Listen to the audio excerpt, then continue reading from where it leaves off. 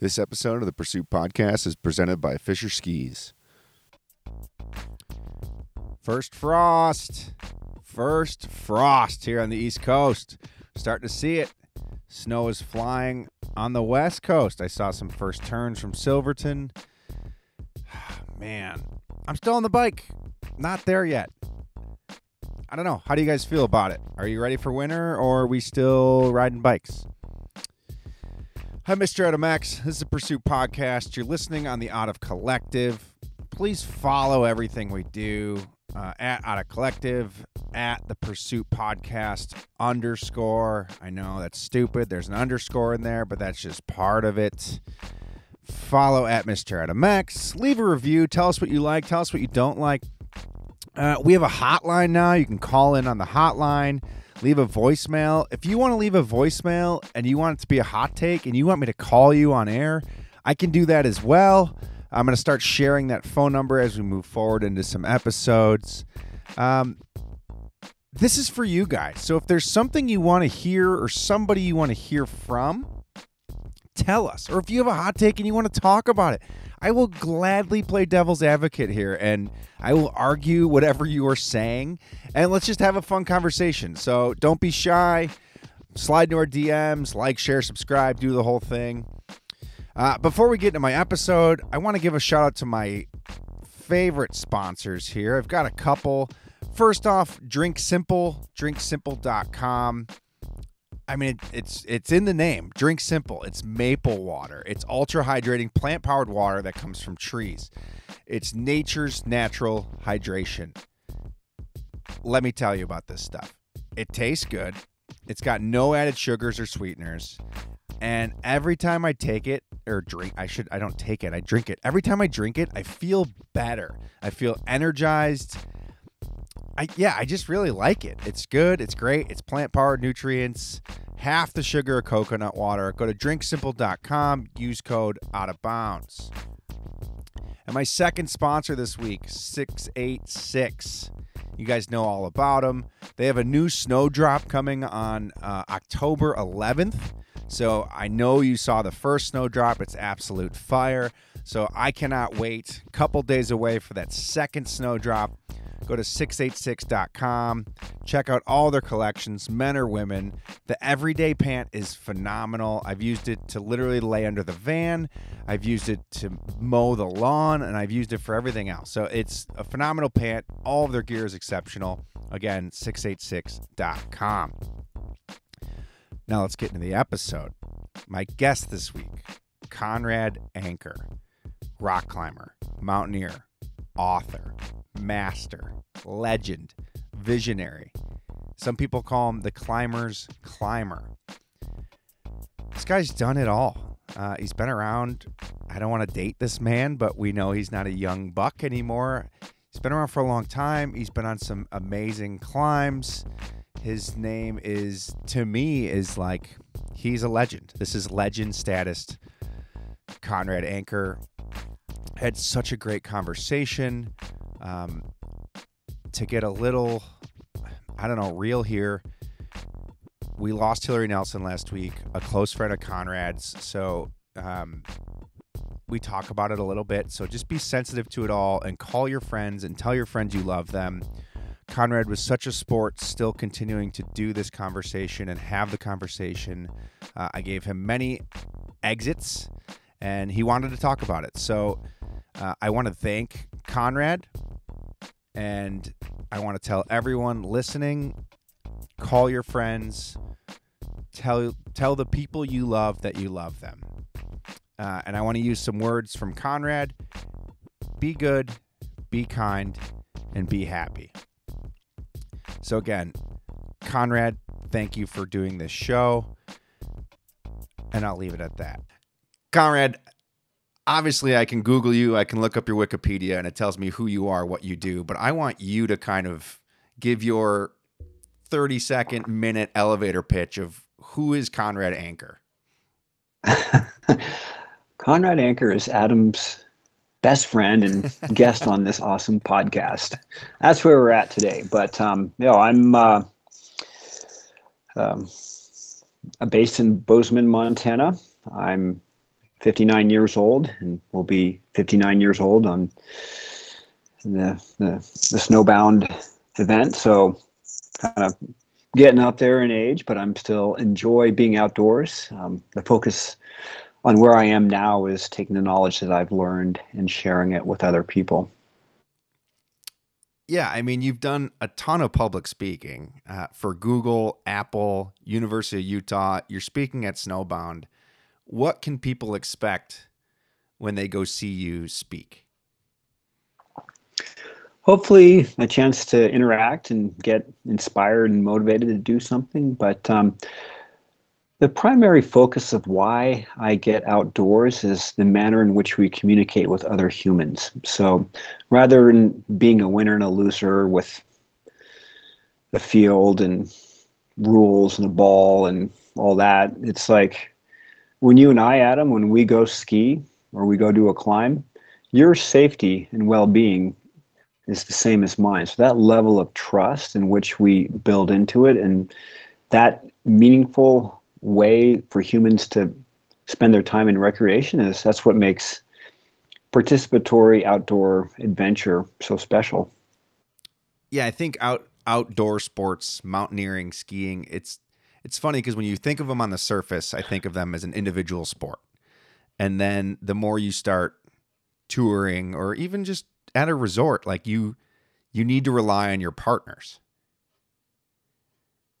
100%. And so if we have the shared goal of making it to the top of a peak, and um, but we have to do it together. We have to support each other, take turns breaking trail, helping each other pitch the tent, and that fundamental manner in which we get to communicate is pretty exceptional. And that I always come back to that, and that's what brings me happiness. Is that these moments that I share with my friends are really exceptional. Yeah, and I think it's such an odd it almost can't be taught. Like I know you do a lot of instructing and you have a ton of people and you run into like these phenomenal athletes, but like egos are out the window. So do you ever deal with egos on mountains, or how do you deal with egos on a mountain? I don't rope up.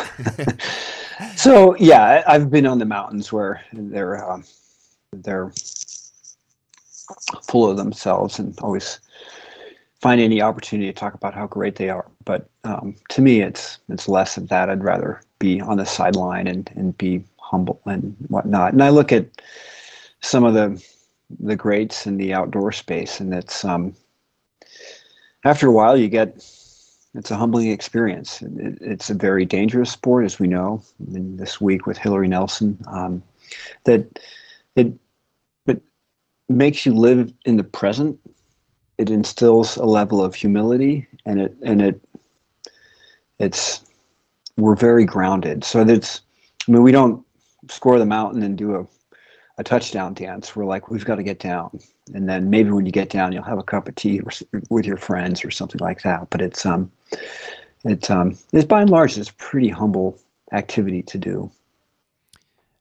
What makes you, and I know I don't want to say you've slowed down, but you've slowed down a little bit. What brings people back? Because it is so dangerous. And we had in a giant catastrophic loss in our outdoor space this week. And, we talked about it a little bit before, but like, Hillary was a leader, a mogul, an example for every female, male, it didn't matter, but she was a mother. And like, to me, that was the Yeah. first time that I had seen someone of that stature continue to like take these calculated risks. Yeah. And that was 2018 when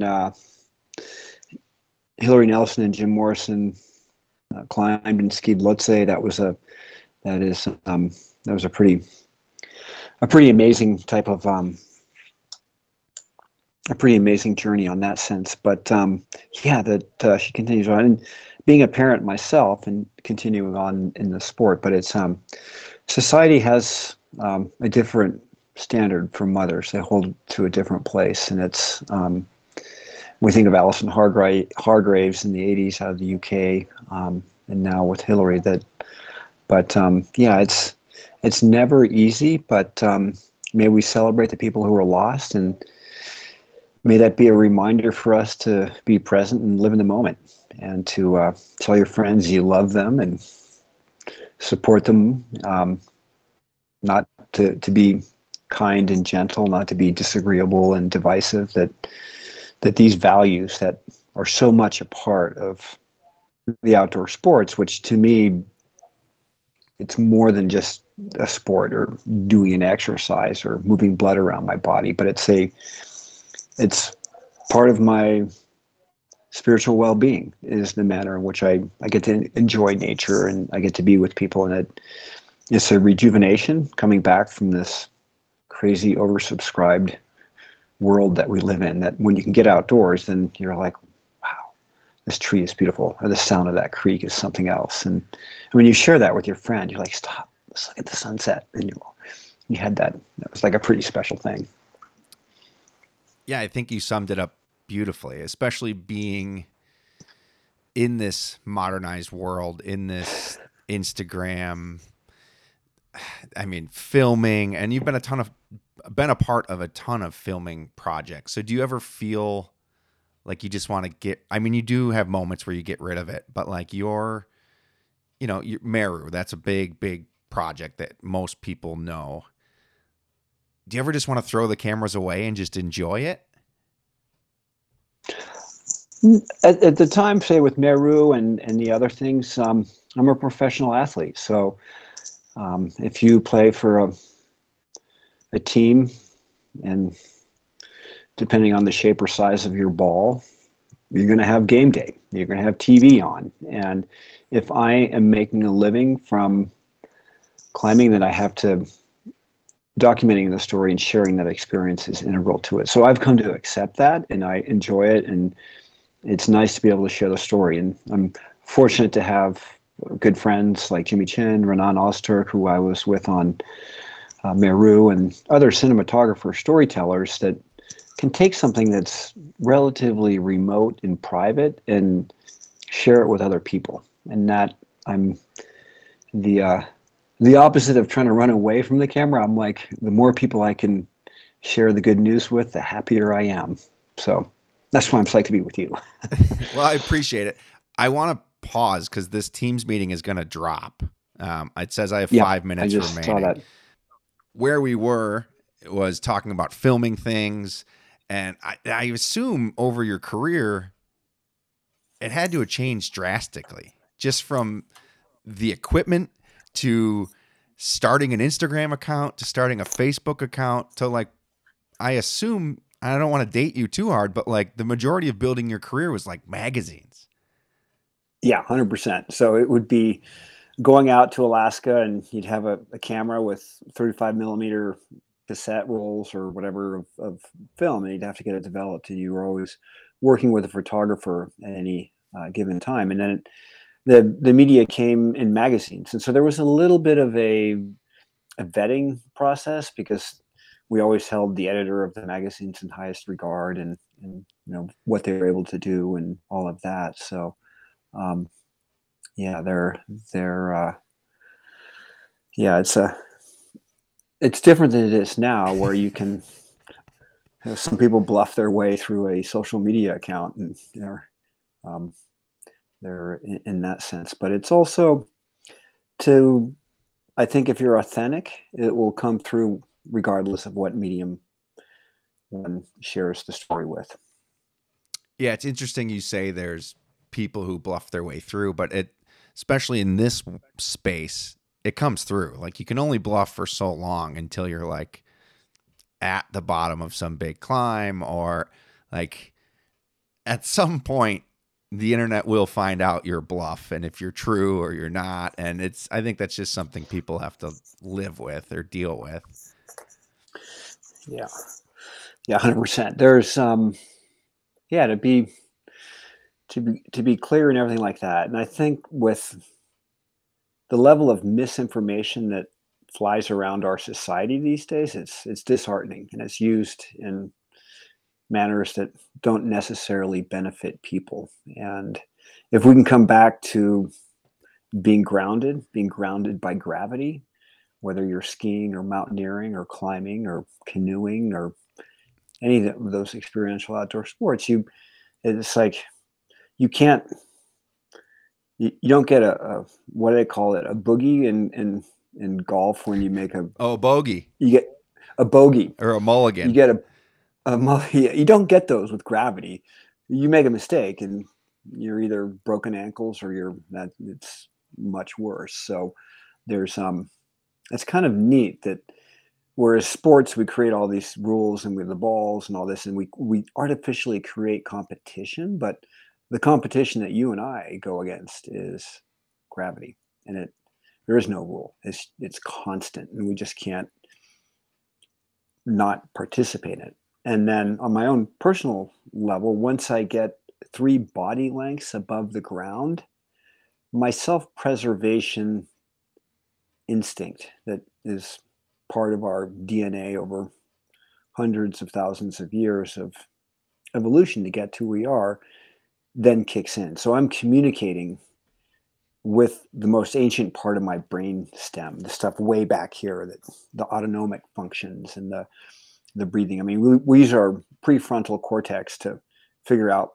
flight plans and do really thoughtful stuff. But when you're climbing, it's like, I have to do this. And so you've probably experienced that when you have a near miss, in an automobile or something like that, where you just boom, it comes to you. And there's something that you tap into that. And to be able to tap into something like that is a gift, and it makes us better humans. And you don't tap into the primal need to survive on TikTok. It's like Fruit Loops for your mind. You're not going anywhere, but you come back from a near, close, intense experience in the mountains, and you're humbled. You appreciate the simple things in life, such as a glass of water, and you really deepen your friendship with the people that you went on that journey. Do you think that changed from 18-year-old Conrad to you now, or was it always there? Or maybe you didn't know how much it really meant. Yeah, I started technical climbing at age 14, and I was an athletic, hyperactive kid, but team sports just weren't. It was like, especially football in the 70s, I was like, God.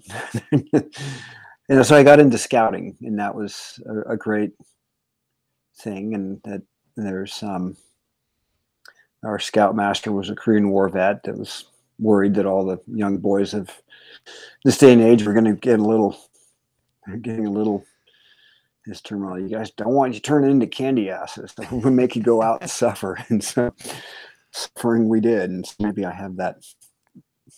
Maybe that's where I learned that art or something like that. But it was, that. And I think that the beautiful thing is, if we play football, and I played football for a little bit when I was a kid, once you kind of time out, it becomes a spectator sport. And I enjoy watching football. It scares me, but it's sort of like, it's like French fries and potato chips. It's not that good, but you're like, oh, I'm going to keep snacking. And so that, and knowing that I was on that line of what climbing brought to me at a young age was, and I've learned more. The maturity and the depth of it has come at a high cost. It's having lost friends and going through the pain and grief of non-sequential death. So, I mean, we expect your grandparents will pass away before your parents and all of that. And so whether it's due to an accident, medical considerations, or something like being in the mountains, that you ask questions of what it is to be human. Yeah, and it's with the outdoors, it's always so, I think people don't understand it necessarily. Not everyone who's like within our world. So it doesn't make sense to them. Like, why were they up there? They shouldn't have been up there. They shouldn't have been doing that. They knew that was dangerous. And like, I am not you as far as mountaineering, but like, there's been plenty of situations that I've been in and I was like, I shouldn't be here, but I'm here and I have to get out. Like Yeah. I made the wrong choice. I was too deep. I have to mitigate risk on my way out. But then I look at a perfect example is football. And I mean, let's just say last night's game, Tua took a hit, Oh, concussion protocol, but it's like, I don't understand that. I cannot relate to that because I don't play football. Like it's not my, so it's like the one time, it's like I'm starting to realize, oh, fans of football might look at us like we look at them. yeah. And I was in looking at that and seeing the concussion that he sustained on Sunday, and then playing again 4 days later, and that it's just it's yeah, they're it's sort of a modern day gladiator. I mean, we're pitting humans against humans, and it's violent. It's hierarchical. It's misogynist. So I don't want to. No, I love I watching it, get but what it's you're not saying. my cup of tea. Yeah, I get it. Trust me. But I think the biggest difference between just like we'll say like mountaineering and outdoors, we're so used to failing successfully, and I don't think that's caught up with like our NBA, our NFL, our because like to be a great mountaineer, you fail a lot, Yeah. and it's Yeah. how we define failure, or like failure is not getting to the top or not if getting to your goal. And I think so many great climbers and mountaineers, including yourself, I'll put Adrian in this because I spoke to Adrian about it. You guys are so great and have been in your space for so long because you are so unbelievably great at failure. That's a good way of looking at it. Yeah. Yeah, it's interesting. If we think back to Shackleton, 105 years or so ago now, 1917, when he embarked on that, just at the beginning of the Great War. We hadn't named it World War One yet, because we hadn't had World War Two, but it was called the Great War. And he was never given a cord when he came back.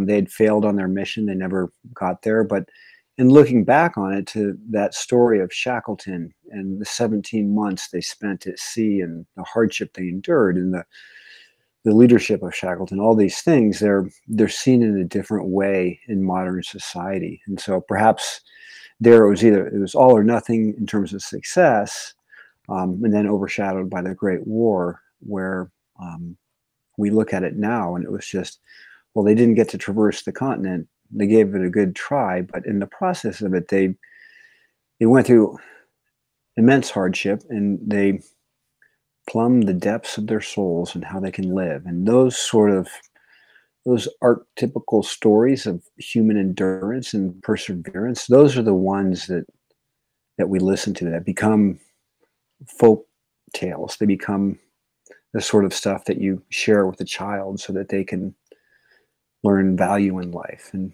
there's a place for them.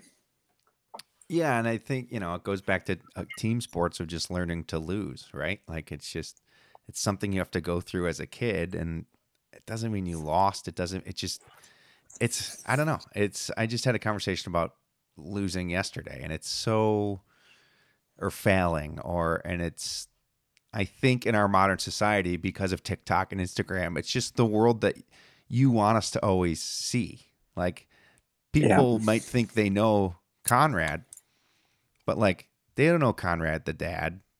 They don't know Yeah. Conrad the husband, the lover, the guy who goes to the grocery store. Like it's a totally different just how we perceive athletes at this point, I think.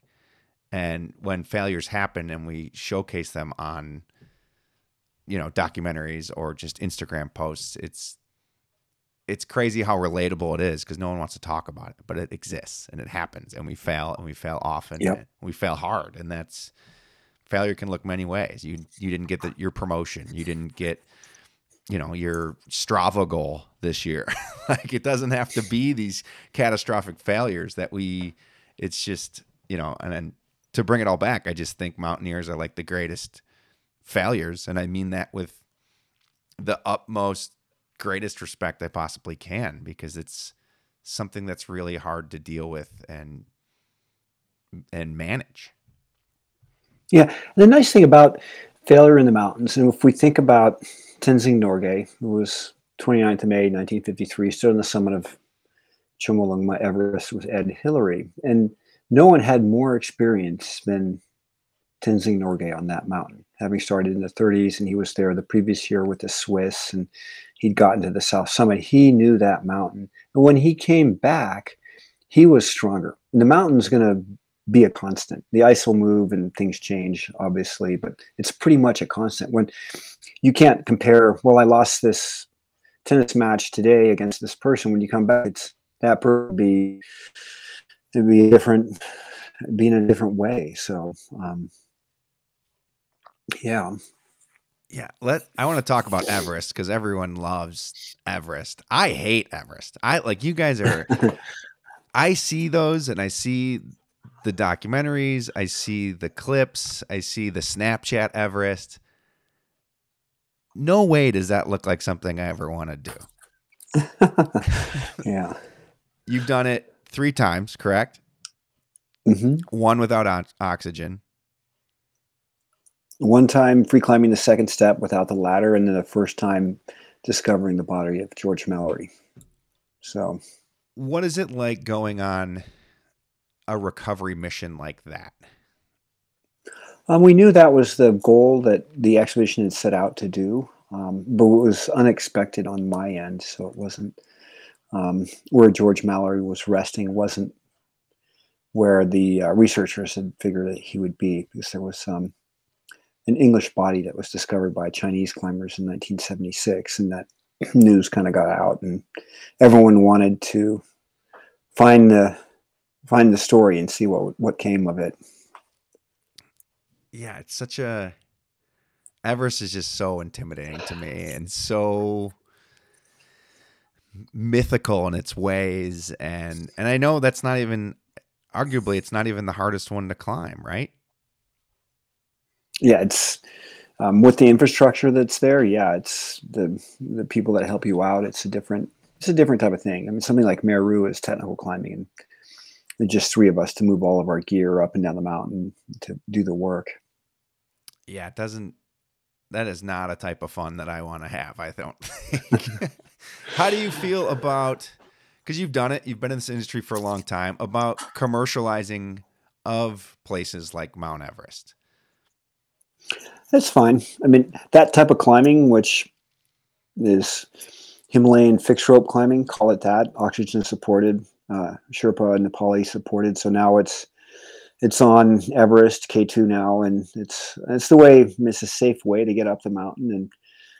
But yeah, I'm not going to grouse about it. If that's not your style of climbing, go climb it via a different route. Go climb a different mountain. There's plenty of adventure out there, and that someone would want to climb a mountain rather than shooting a Siberian tiger or a rhinoceros or a mountain lion or a wolf. It doesn't. They're. I mean, you're not shooting any of those 3 animals for sustenance. You're not. It's not elk or a deer, and it's so. Yeah, if you're gonna do something for your ego and you climb a mountain, you're not harming as much of the world. So that's my own. I like that take. I really do. Dave Watson, I asked him the same question, and he was like, "None of us belong to be there, and like you have to put in the effort, no matter if you're a rich doctor, lawyer, you've saved your whole life for this experience, or you're on, a North Face funded climb. Like you have to do it, and none of us belong there. So it is interesting how the opinions are similar, but different. It's just like we're not doing that much harm by doing that. Sure, there's some things, and like there's governments, and that's a whole nother conversation that get into the whole thing, and companies that do it proper or wrong. But it is such a, I mean, it's the tallest. It's the one. It's Everest. I never thought we could commercialize a mountain like that. And it's being done. It's crazy. I want to ask you, I Googled your name, obviously. Rock climber, mountaineer, author, master, legend, visionary, climber's climber. Do you ever feel pressure with all those those are just like a couple quick ones I just pulled. Do you ever feel the pressure to continue to be Conrad Anchor, or do you think you've solidified yourself in the space and you just want to carry on with life doing what you can do? Because obviously 26-year-old Conrad is different than 58-year-old Conrad. Yeah. And when I was 26, I probably wanted that, but now that it's here, I approach it from a different way. So I don't, I to be authentic, to be a voice of integrity within the outdoor community, and yeah, it comes with responsibility. There is responsibility with that, and if you are a public person, um, there comes a responsibility with that people are watching you, and let that be a prism to make decisions, and that as a reminder, people look up to you, and so we're I'm fortunate to have this place in society. It's a privilege, but it also comes with responsibility, and that to young athletes, I'm always like, hey, this is a good thing, and and we see it with athletes in different areas that they're they're yeah, you're a role model to kids, and you were a kid once yourself, so think about that. Yeah, and I think well, yeah, it's a hard one. It's like a tough question, but it's I always say it's cool to care, and like no one, people will just use Jeremy Jones because everyone knows Jeremy Jones and protect our winners. And I know you're part of that whole crew, but it's like people are like, shut up and just snowboard. And it's like, no. If you have a voice, use it. And like he's got the one shirt that's like, conspiracy theorist, and it's like, caring about the planet and like making a better world for our kids. And it's like, it's cool to care. And anyone with a platform such as yourself, I think should take a moment to care and use that, use that opportunity to speak and to do podcasts and just to get your voice out there for maybe someone's listening and it flips a switch in their brain. Or, I'm not the same kid I was when I was 16. I probably threw garbage out the window and like, who am I? But now you're like, okay, no, pick that shit up. Like, don't be like that. And that's a simple, maybe a dumb example, but it's like, it's cool to care. Like you don't, you go camping and you don't leave your cans all over. No one should know that you camped there. No one should know. So how important is, I'll use the word activist, but like using your platform as your voice to let people know that it's important to care. It is.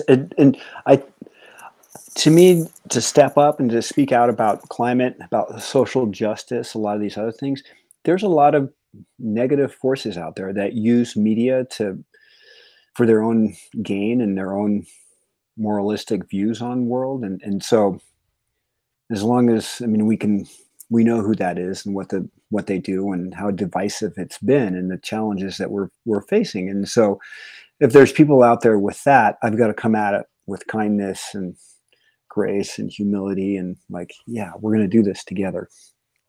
Yeah. And on your website, it says, be good, be kind, be happy, which isn't always easy, but it's a good motto to live by. And it's very short and sweet. And it's like, when you're maybe not doing the right thing, you can think of that motto in your head because it's not always sunshine and rainbows, right? Like there's plenty of days that I asked this to many big mountaineers, athletes, famous people in our space. You're an open book. Like your Instagram is your life. People can contact you. They can see you at the supermarket. Is there a proper way to do that for someone listening who might have a question or might like, I don't know. I just think I don't know how to ask this question properly. If you run into someone in a supermarket and they clearly know who you are, how does that interaction go? It goes well. So I can tell when there's a glimmer of recognition, and then I'll break the ice. I'll be polite and I'll be like, yeah, this is so great to meet you. And I meet people that they'll come up and introduce themselves. And so I have this one moment to interact with them and share positivity and joy and take a snapshot with them if they like, and just have a good conversation to be present. And it it takes me focusing on them just as we are in our conversation. There's nothing else that's going on here. And if I don't want to communicate with people in a public space, then I can disappear under a baseball hat and a hood and just keep my eyes down. But if I'm also like, hey, just waiting at an airport place, and but I think that I'm more recognized than I understand. So that I'm like, oh no, I don't. In some places, they're like, no one knows me. But if I go to Chamonix or the Khumbu Hamal, I'll meet other climbers, and we're like, have a conversation. We chat about things. Yeah, in your circles, you are extremely relevant, but you have the invisibility cloak of exiting that circle, or that at an NFL game, maybe not everyone knows who you are. Yeah, in an NFL game, no one cares if you climb 512. It's like, just forget it. It doesn't matter. Yeah. Sponsors. Let's talk about sponsors. You were the team captain of North Face for 26 years. Probably not that long, but I started working with North Face in 1983. So, coming up on 39 years. So, and then working with the cap, kind of developing the athlete team in 1992, and then probably from 2002 to 2018, 16 years as team captain. And then Hillary became the captain in 2018. And so unfortunately she's passed away this week. So, but it was a lot of fun. I've worked with North Face.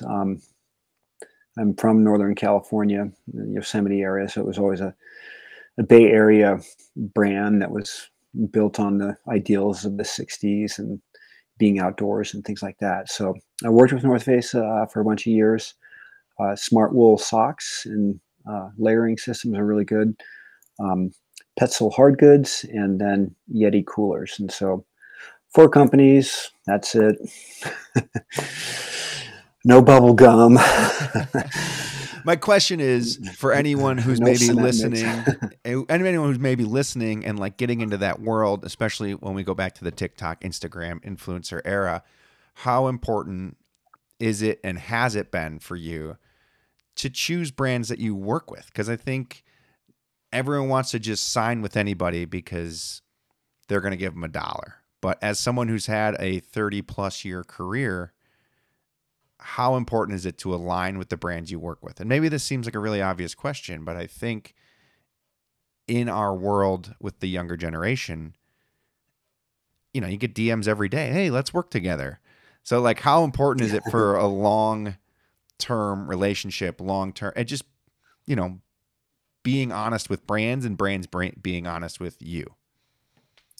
Yes, good question. If you have the same value, then you'll align on that. And then there's and it's always, any business connection is, you get something in return for what you do. So there's a give and take with that, that is there. And so if you're, but yeah, I'm not going to endorse someone's, I have no idea what it is. And so they're asking me for these various things, but I'd just rather keep it really focused and be able to work with those individuals, individual companies, that is.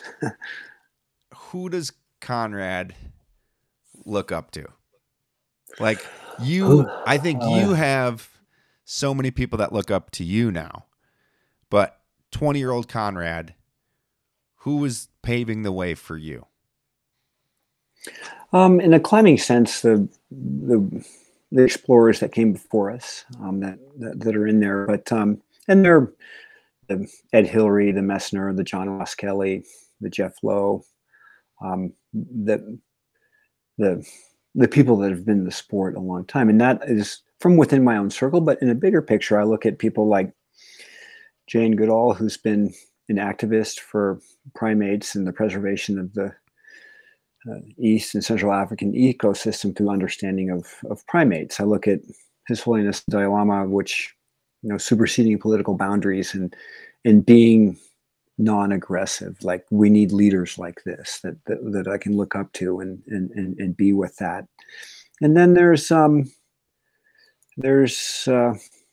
everyday people that I see within my daily interactions. So they're finding those people, and that they don't necessarily have to be someone of note or import, but they're a person of integrity, vision, and drive, and motivation, those things that are relevant to me, and I try to learn from them.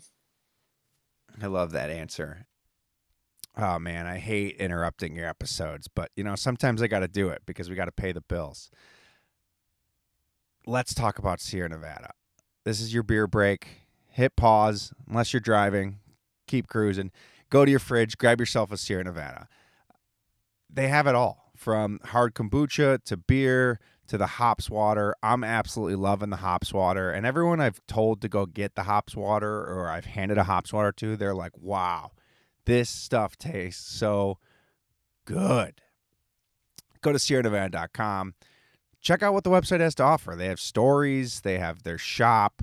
Obviously, they have everything about their beer, events happening. These guys are more than just a beer company. They're us. They're throwing events. They're throwing parties. They're skiers. They're snowboarders. They're surfers. Check them out, SierraNevada.com. Imposter syndrome. Have you ever had it? Do you still deal with it? Oh yeah. So, and it's the tricky thing is that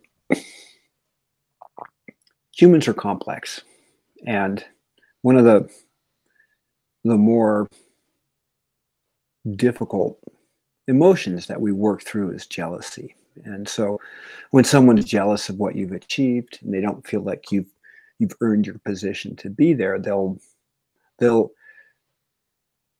shoot, they'll throw darts at you. And then those feed on this, like, oh, I shouldn't be here. I should be doing something else. And I've never made it out that I'm the best climber or the best high altitude climber or the best ice climber. I practice a variety of disciplines, but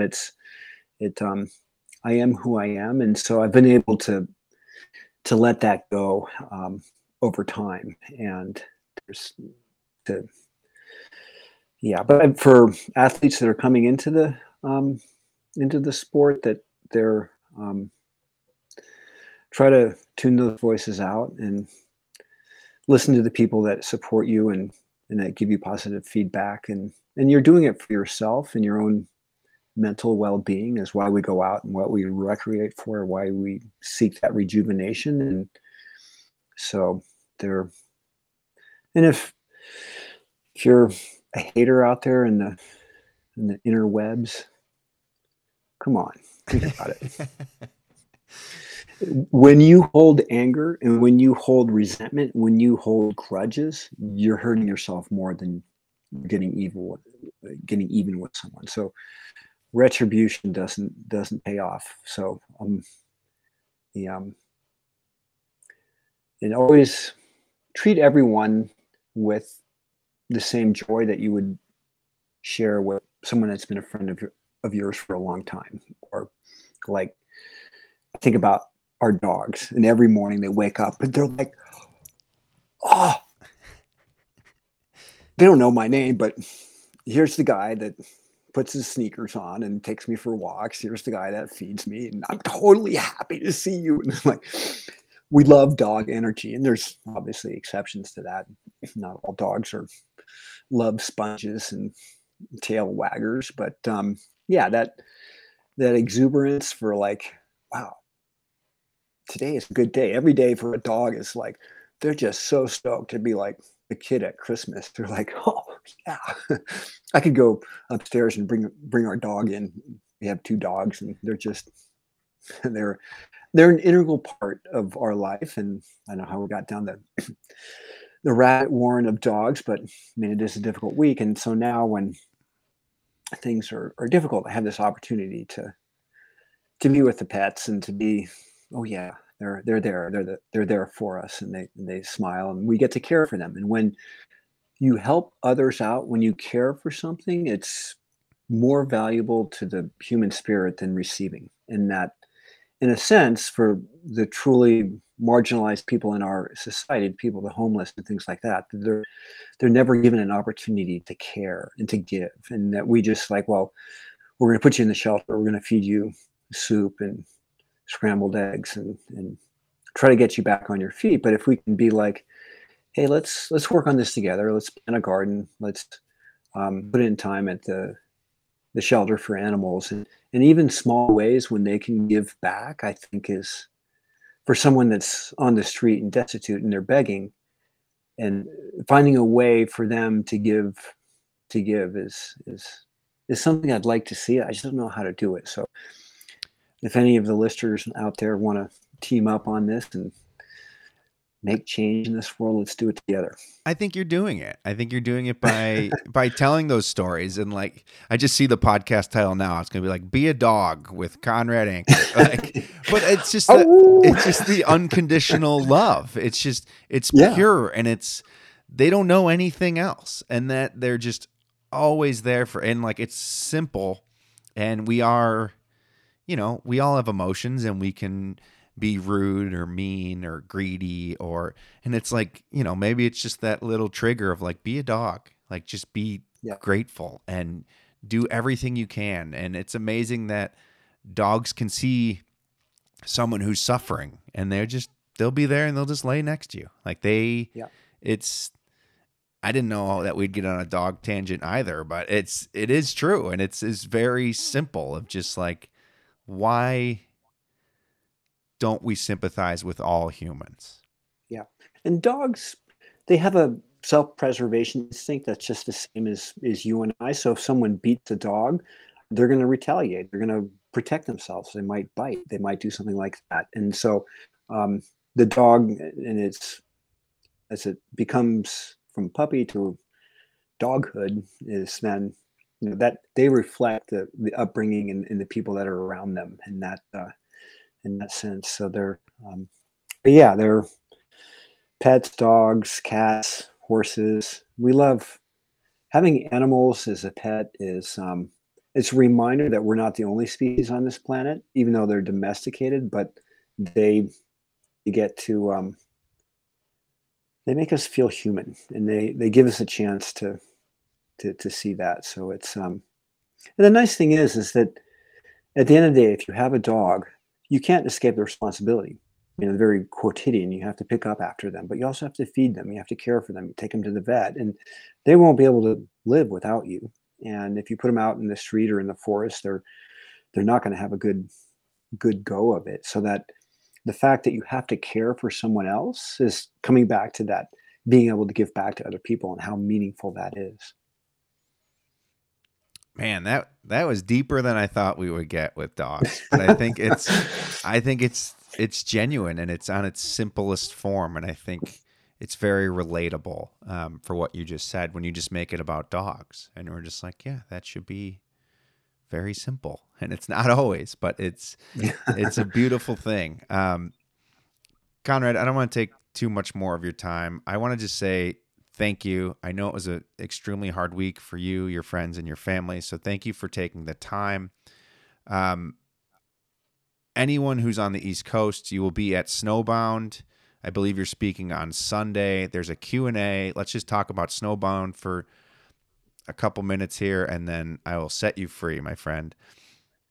I appreciate it. Third week in November, and I think it's the 18th, 19th, and 20th or something like that is the event. And so I'll be there on the 20th, Sunday morning. I'll be attending the show the days prior to that, but I have a Q&A at that time, and it's a consumer-facing event, so it's not trade, but come there and learn about the different things. Word is OrderBox has a beacon rescue station set up. There'll be other vendors and manufacturers there. I'll be there. It'll be a chance to meet. And it's a good, for our community, a get-together like this is super meaningful because we'll come away with new ideas, and hopefully you'll meet a friend, make a new friend, and you'll plan a journey. And if journeys are planned from meetings like that, then we're doing good things for humanity. Yeah, and being an East Coast kid, growing up in Buffalo, New York, for me, we don't get a lot of these opportunities on the East Coast to maybe meet a Conrad and meet or and see a Avi Bag demonstration or an inside skiing slope. I think they have there, Yeah, but I think it's really exciting, and I think it's important for everyone on the East Coast to show up for something like this because we have yeah. your outdoor retailer or what used to be an SIA, but those are all West Coast things. So I am excited, selfishly, just because it's an East Coast event and I don't have to fly across the country to go to it. And I'm excited to visit Boston. Love Boston, and I'll go to the aquarium there and the town, and just the fierce loyalty to who Bostonians are is, I admire that. I think it's the East Coast, So man. It goes back to yeah, that ski the East, just like we yeah. know it's worse, but we think it's better. It's like my ski the East slogan.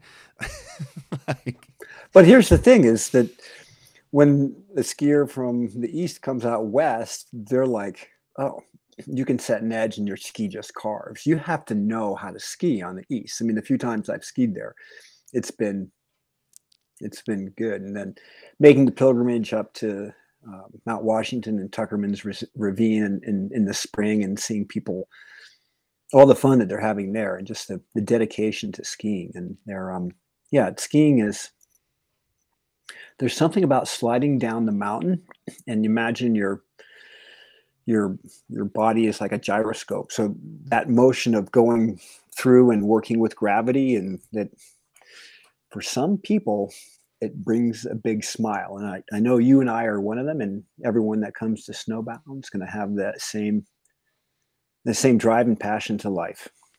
yeah, I'm excited for it, and I'm excited for again it just being on the East Coast, and we don't really have those big events to gather a bunch of like-minded individuals on this dumb thing we call skiing, this sliding down Yeah. snow.